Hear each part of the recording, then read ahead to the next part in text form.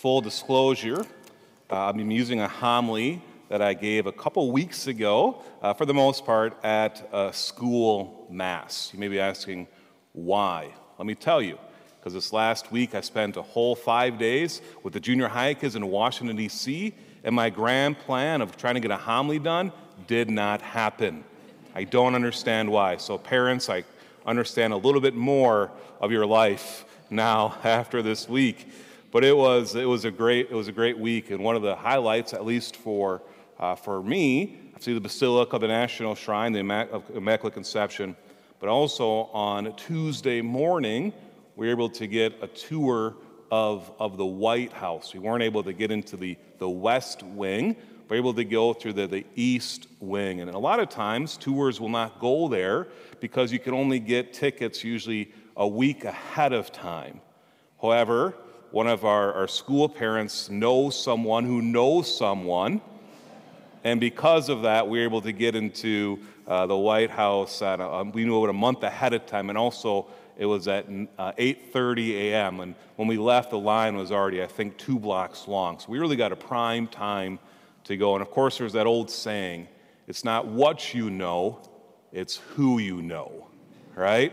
And this is so true, not only with maybe a tour of the White House, but we see this so often, I believe, as well in the medical field, right? It's your doctor usually makes a connection, or someone you know can make a connection in the medical field to get you in for an appointment, or can move you up 2 to 3 months ahead of time. So it's a very great thing to have, to know people. I know a guy, I know a girl, whatever it may be, and some people just know everyone, it feels like, by the way. But I think we too know someone, even greater than getting into the White House or getting into the Mayo Clinic, whatever it may be. You see, we know God. How awesome is that?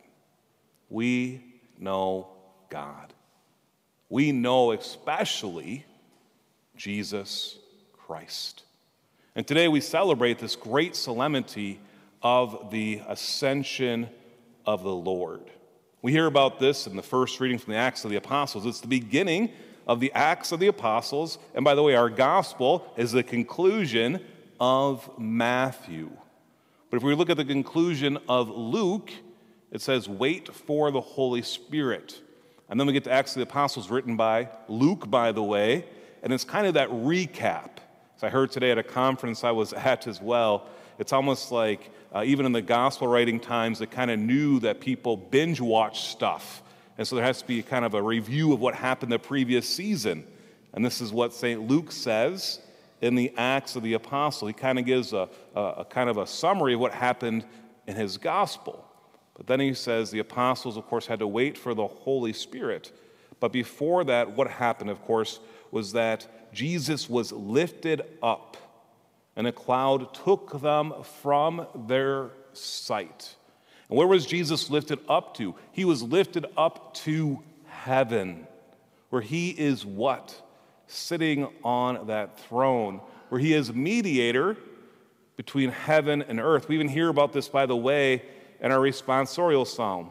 God mounts his throne to shouts of joy, a blare of trumpets for the Lord, that he is there. But it is so important to remember that he has not abandoned us. We see this so perfectly, especially with receiving him in the Eucharist. We see this as we prepare for the Pentecost next Sunday, the descent of the Holy Spirit. But Jesus Christ has not abandoned us, even his full body. Yes, truly present in the Eucharist, but also present in heaven. And we hear about this most explicitly today in our preface. What is a preface, by the way? It's where I say, the Lord be with you, and you say? School mass was a lot better, by the way. All right, Nicholas, I expected more out of you over there. We'll try this again. Okay, the Lord be with you. Lift up your hearts. Let us give thanks to the Lord our God.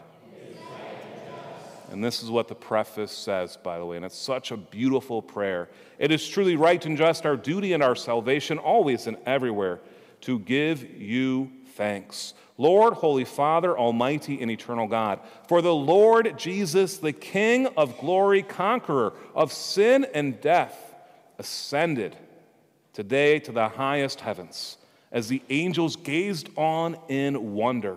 Mediator between God and man, judge of the world and Lord of hosts, he ascended. And listen to this part. It's so amazing.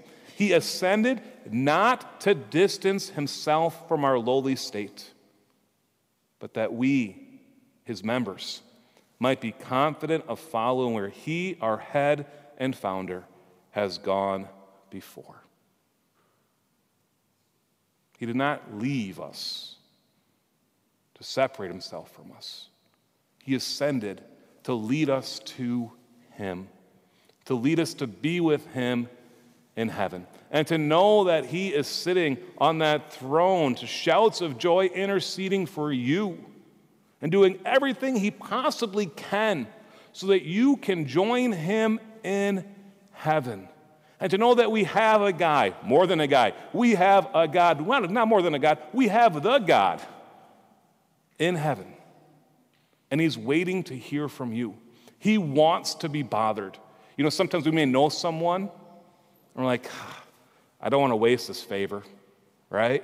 If I call them and I get that medical appointment, if I call them and I get that tickets, if I call them and I get that ice fishing spot, whatever it may be, we don't want to bother them. We think we have to hold on to that favor. God wants to be bothered. He wants to hear from you.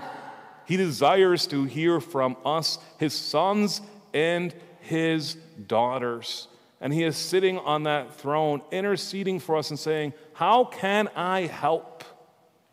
How can I give all myself to you? All we have to do is open ourselves up to him. And to know that he truly is their mediator between heaven and earth. It's not what you know, it's who you know. And you know God. And he wants to know you. But in order for that to happen, you have to talk to him. You have to pray. You have to let him in. And he will always answer and give us all that we need. Because he too wants us to be with him eternally in heaven. How amazingly awesome that is.